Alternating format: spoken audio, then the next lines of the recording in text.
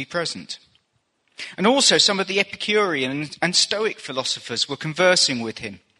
Some were saying, "What would this idle babbler wish to say?" Others, he seems to be a proclaimer of strange deities, because he was preaching Jesus and the resurrection. And they took him and brought him to the Areopagus, saying, "May we know what this new teaching is which you are proclaiming? For you're bringing some strange things to our ears. So we want to know what these things mean." Now all the Athenians and the strangers visiting there used to spend their time in nothing more than telling or hearing something new. So Paul stood in the midst of the Areopagus and said, "Men of Athens, I observe that you are very religious in all aspects. For while I was passing through and examining the objects of your worship, I also found an altar with this inscription, 'To an unknown God.' Therefore, what you worship in ignorance, this I proclaim to you. The God who made the world and all things in it, since he is Lord of heaven and earth, does not dwell in temples made with hands, nor is he served by human hands as though he needed anything, since he himself gives to all people life and breath and all things.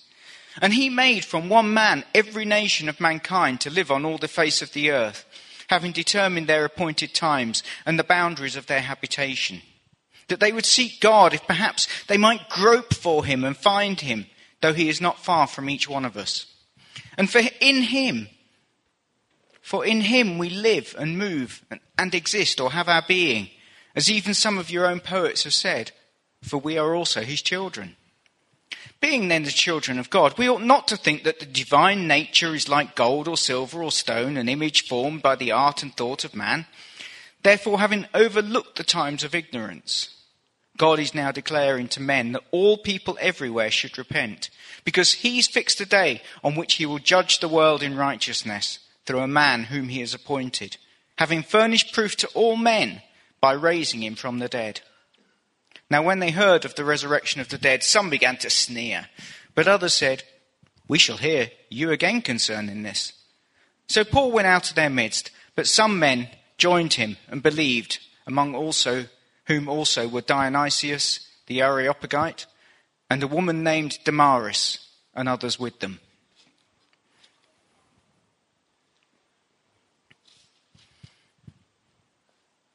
In 399 BC, the philosopher Socrates was tried before the Areopagus Council, just as Paul was. The crimes he was accused of were twofold. Firstly, of corrupting the young, and secondly, of impiety. The impiety charge was made up of two parts. Firstly, he was accused of failing to acknowledge the gods of the city, and secondly, of introducing foreign gods, foreign deities. So you see, the Athenians had a pantheon of gods. Many of us will have come across them if we've watched things like Jason and the Argonauts, which I was brought up on, or what's the one they've just redone? Clash of the Titans, those kind of films. And you see these Athenian gods being portrayed in all their glory. And it was thought by Athenians that worshipping these gods, if they worshipped them, it would preserve the well-being of the city. And so they looked severely on anyone who tried to introduce a foreign god, because actually they were not honouring the gods of the city, and potentially they were bringing disaster on the city.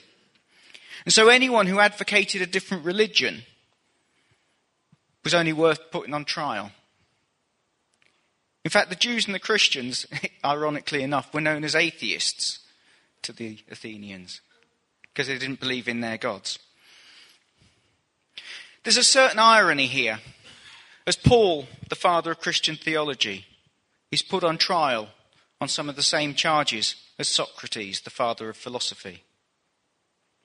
Paul too is being accused of bringing in foreign deities into the city and potentially bringing judgment of the pantheon of gods upon the city of Athens.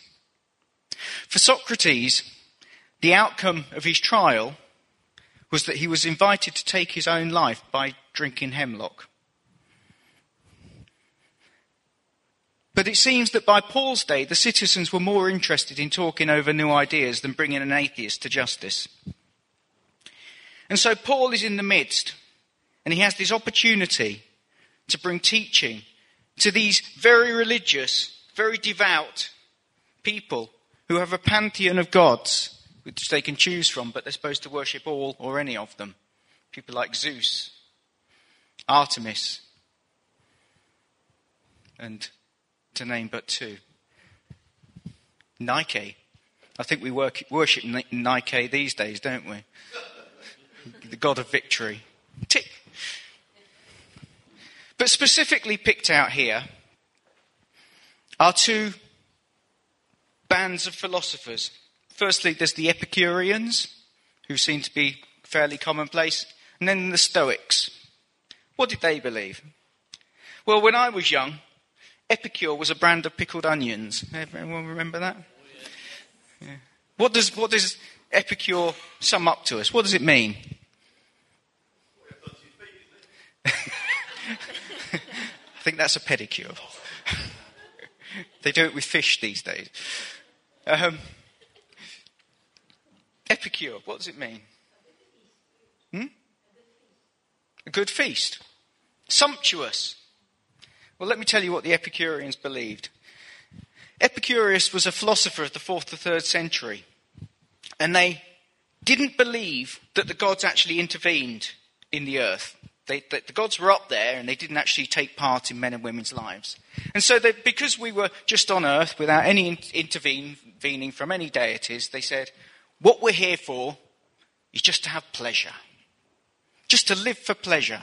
Just to enjoy ourselves. Just to get as much pleasure and have as little pain in our lives as we can possibly manage. Does that sound familiar to anyone?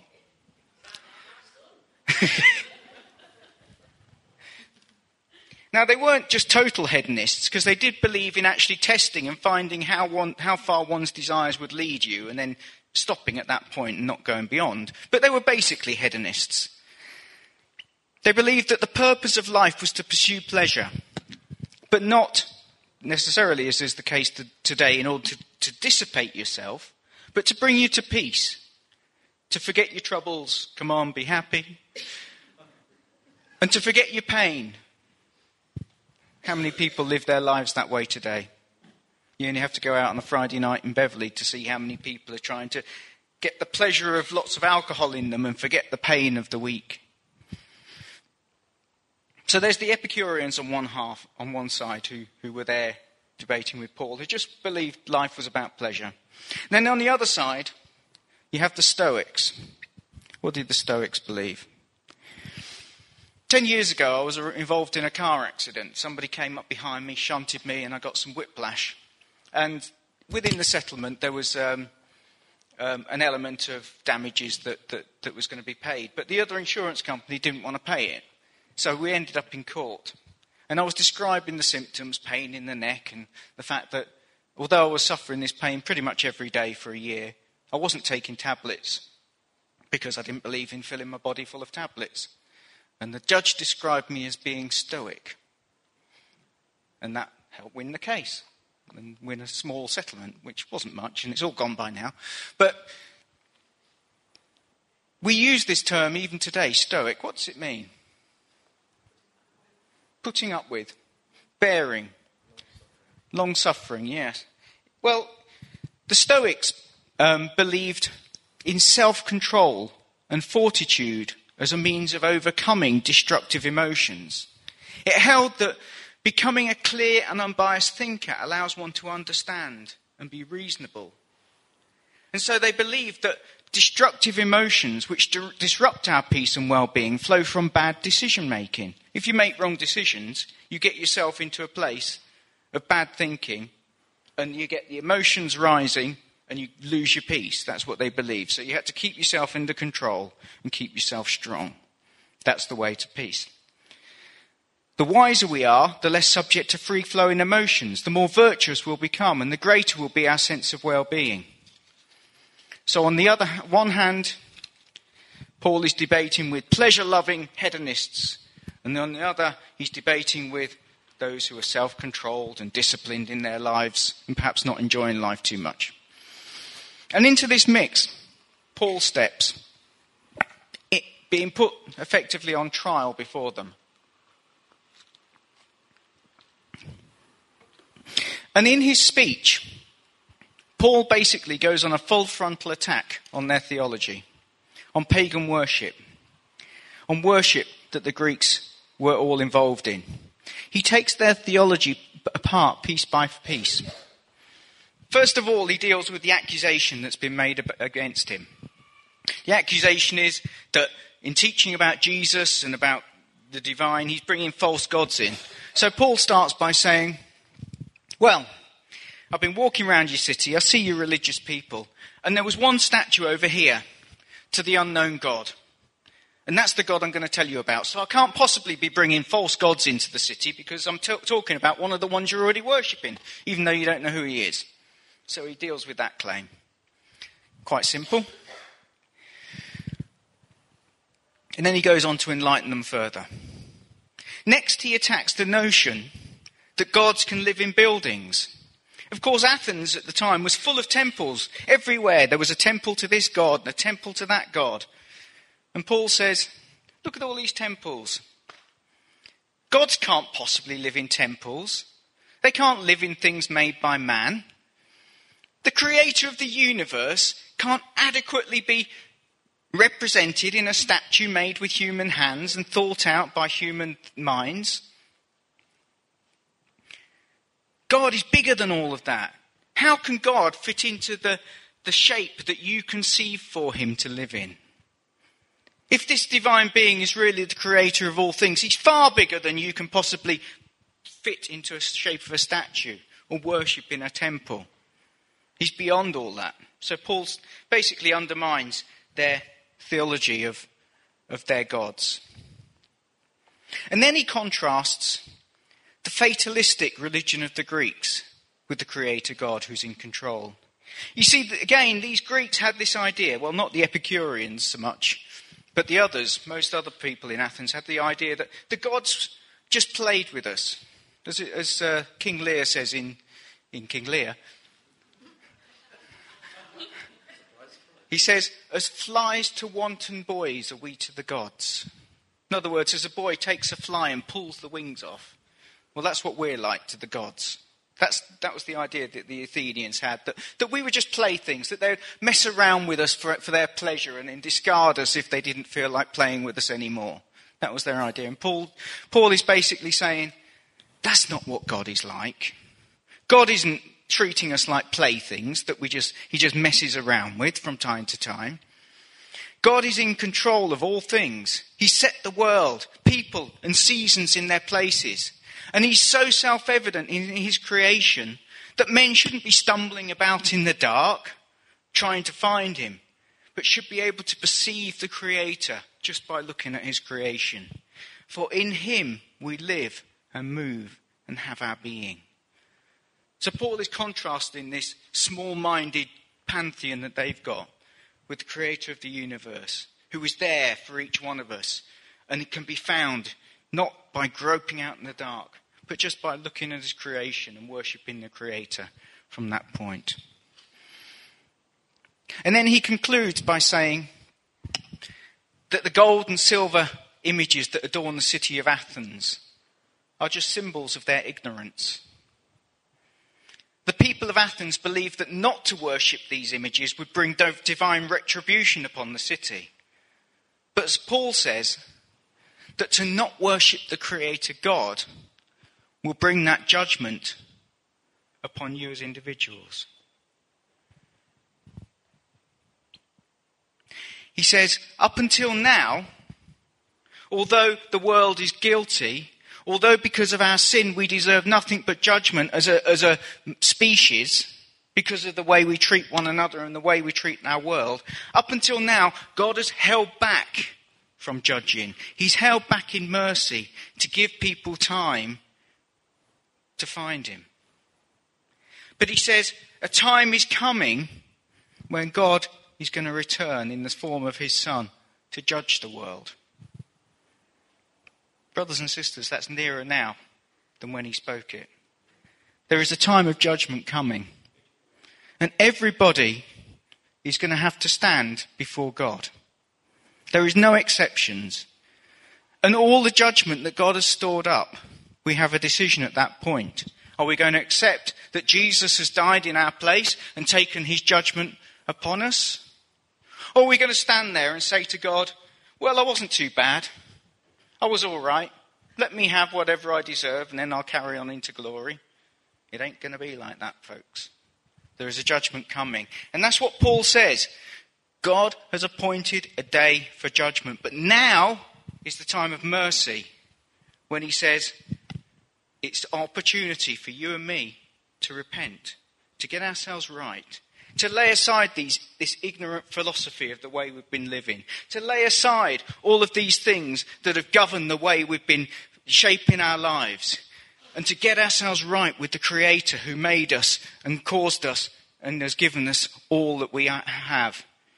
This is the day of salvation. This is the day to get things right. This is the opportunity. It's not going to last forever. Now is the time of God's mercy. And it's the opportunity, the window we have until Jesus returns again to get ourselves right. And then Paul says, God's confirmed it. The proof that Jesus is coming again is the fact that God raised him from the dead. And at that point, most of the Greeks turn off. We don't believe in resurrection. You see, for Greeks, they had this idea, most of them, that everything that was spiritual was good. And everything that was physical and of the earth was bad and evil. And so the idea that anybody having released their spirit out of their body, why would you want to go back into that dull, dirty body? And so the idea of Jesus rising from the dead was terrible to them. But Paul says, no, actually, Jesus didn't come just as a spirit. And it's not just your spirit that he's interested in. It's your whole renewal and the renewal of creation and renewal of your whole person. Because God just doesn't love our spirit. He loves us because we are made in his image. Even in our fallenness, even with the wrinkles and so on, we are still imprinted with the image of the divine Creator. And so many rejected him at that point because their philosophy, their mindset, their theology would not let them hear the words concerning Jesus. But one or two listened, and his words divided the crowd.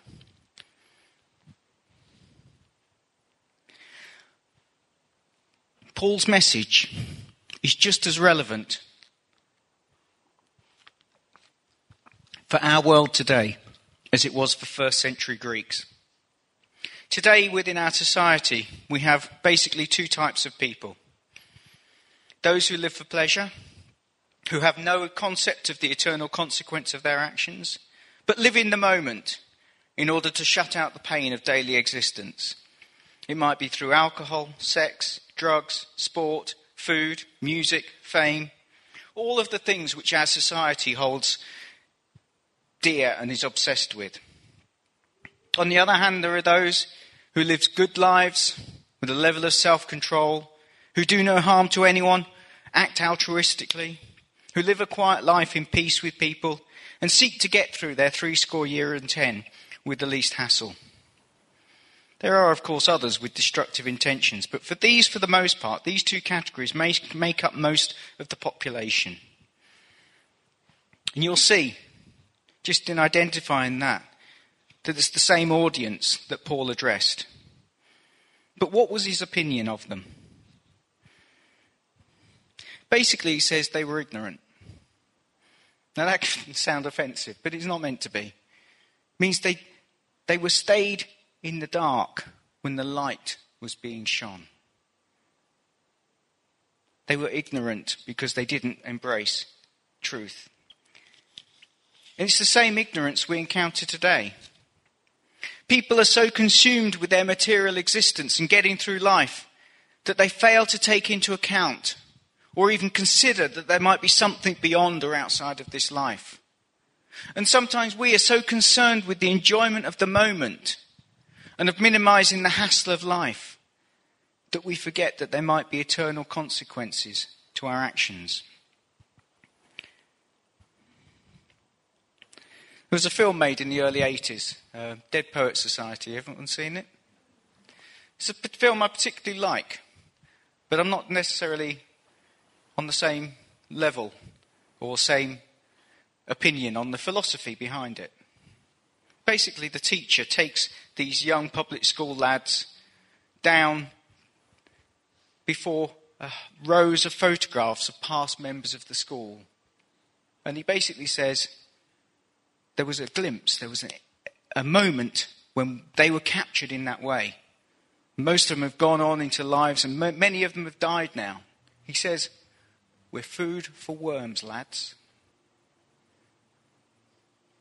And then, of course, he says the thing that people have come to repeat constantly these days. He says, "Carpe diem."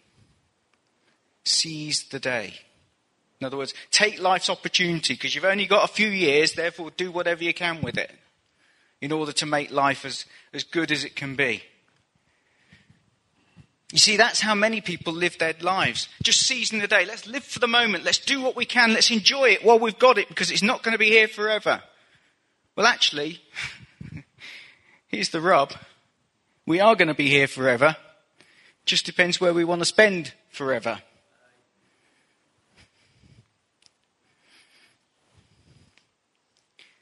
And if life is just about seizing the day, it's pretty pointless.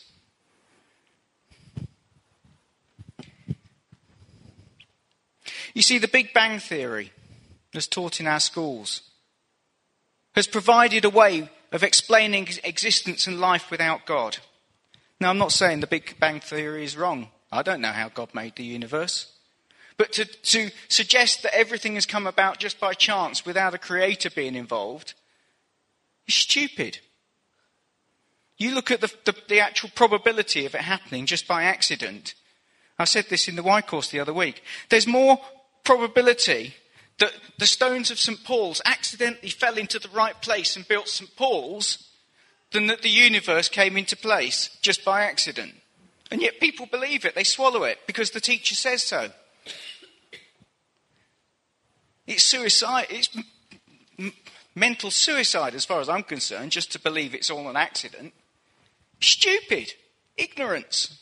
And yet the world swallows it, hook, line and sinker. Why? Because if we can believe that, we don't have to believe in God, and we don't have to live our lives in the truth that there actually might be a God out there who wants to bring us to account or that loves us.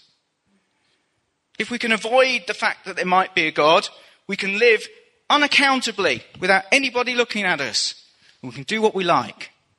That's why society has embraced that position.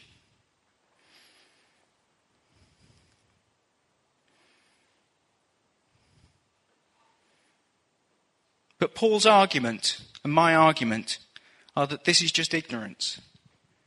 It's not meant to be derogatory, but simply to say that people don't know any better because they've never asked. They've never inquired. It's lazy philosophy.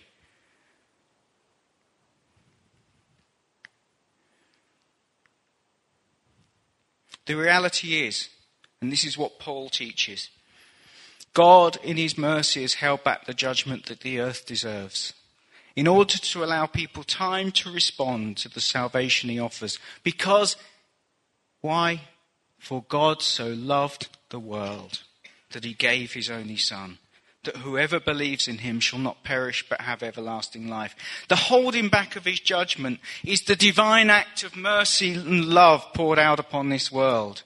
That God gives time and has given several thousand years for people to come and to grasp hold of him and say, Creator God, I want to receive your mercy and your love.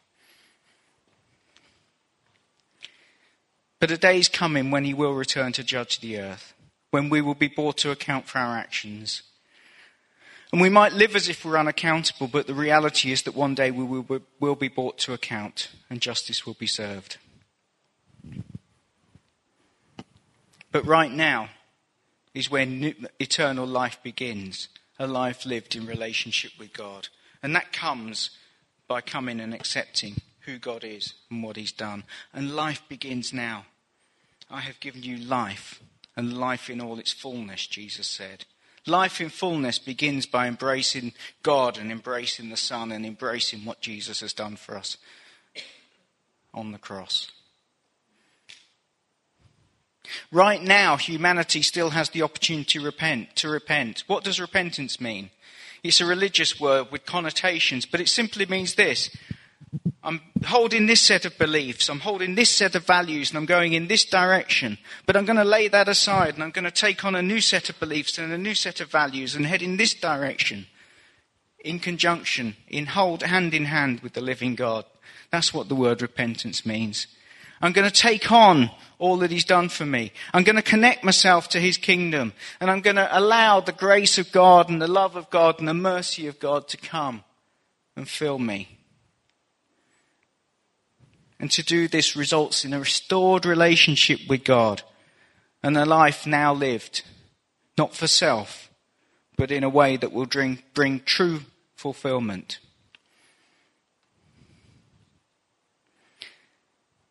And then Paul, just in the midst of this, deals with those who have never heard the message. And he picks this theme up in Romans 1:20. He says this, "For since the creation of the world, God's invisible qualities, his eternal power, his divine nature, have clearly been seen, being understood from what has been made, so that people are without excuse." He's saying, there are no people who can stand on the day of judgment and say, well, I didn't know, never heard. He's saying, creation itself speaks of a creator. If you respond to what you see in creation and recognize that there's a creator behind it and worship the creator, then you've responded in faith to what you've seen.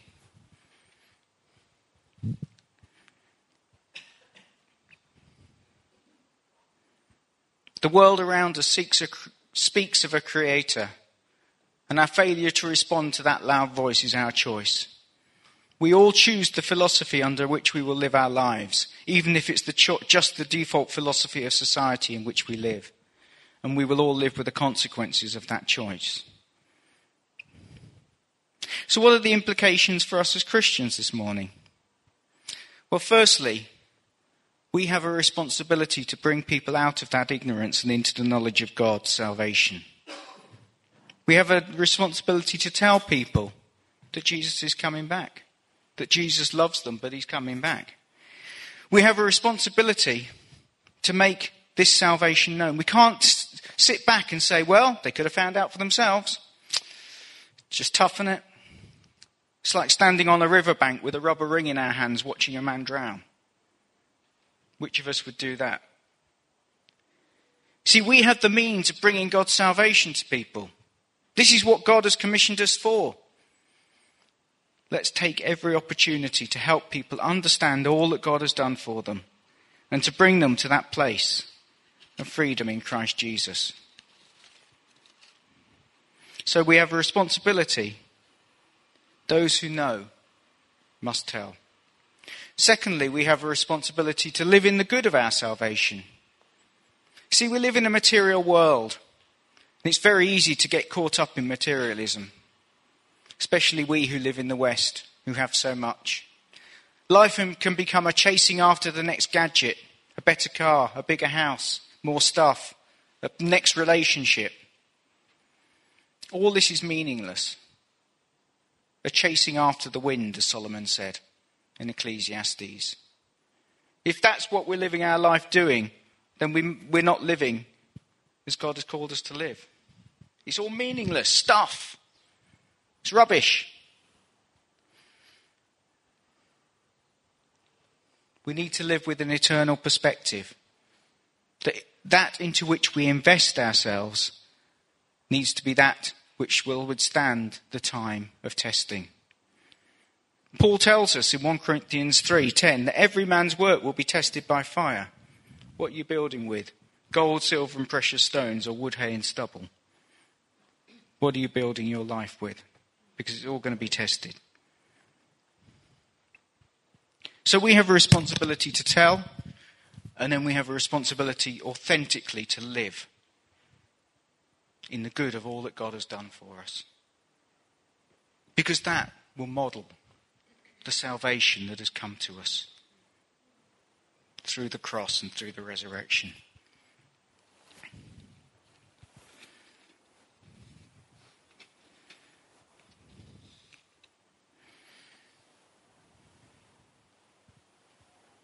Paul's message to the Athenians was very clear, as you will have seen this morning. He didn't pull back. He didn't hold his punches back. He went straight for it in dealing with the issues of that society. Sometimes we pussyfoot around, don't we? We don't want to offend people. But actually, the truth is offensive because it requires a change. Let's not be those who pussyfoot around, but let's be those willing to tell the truth, because people need to hear it in order to be saved, in order to come into a relationship with God, to receive his mercy and grace, to live in the good of his love. Let's pray. Father, thank you for your great mercy. Thank you that you have held back judgment and have worked out, Lord God, your salvation. And that, Lord God, you have not left us in ignorance, but you've given us the truth. You've helped us to know what you have done for us on our behalf. And I pray, Lord God, that we might take seriously that knowledge, that understanding, and might be willing to share it at every opportunity, and also to live authentically as those you have saved. Lord, let us be a people who make a difference. Let us be a people, Lord God, who model that difference. And, Lord God, influence for good in our society. Bring in salvation, bring in restoration, bring in healing, bring in wholeness, bring in all that's on your agenda to bear in people's lives. Thank you, Father, for your love to us. Amen.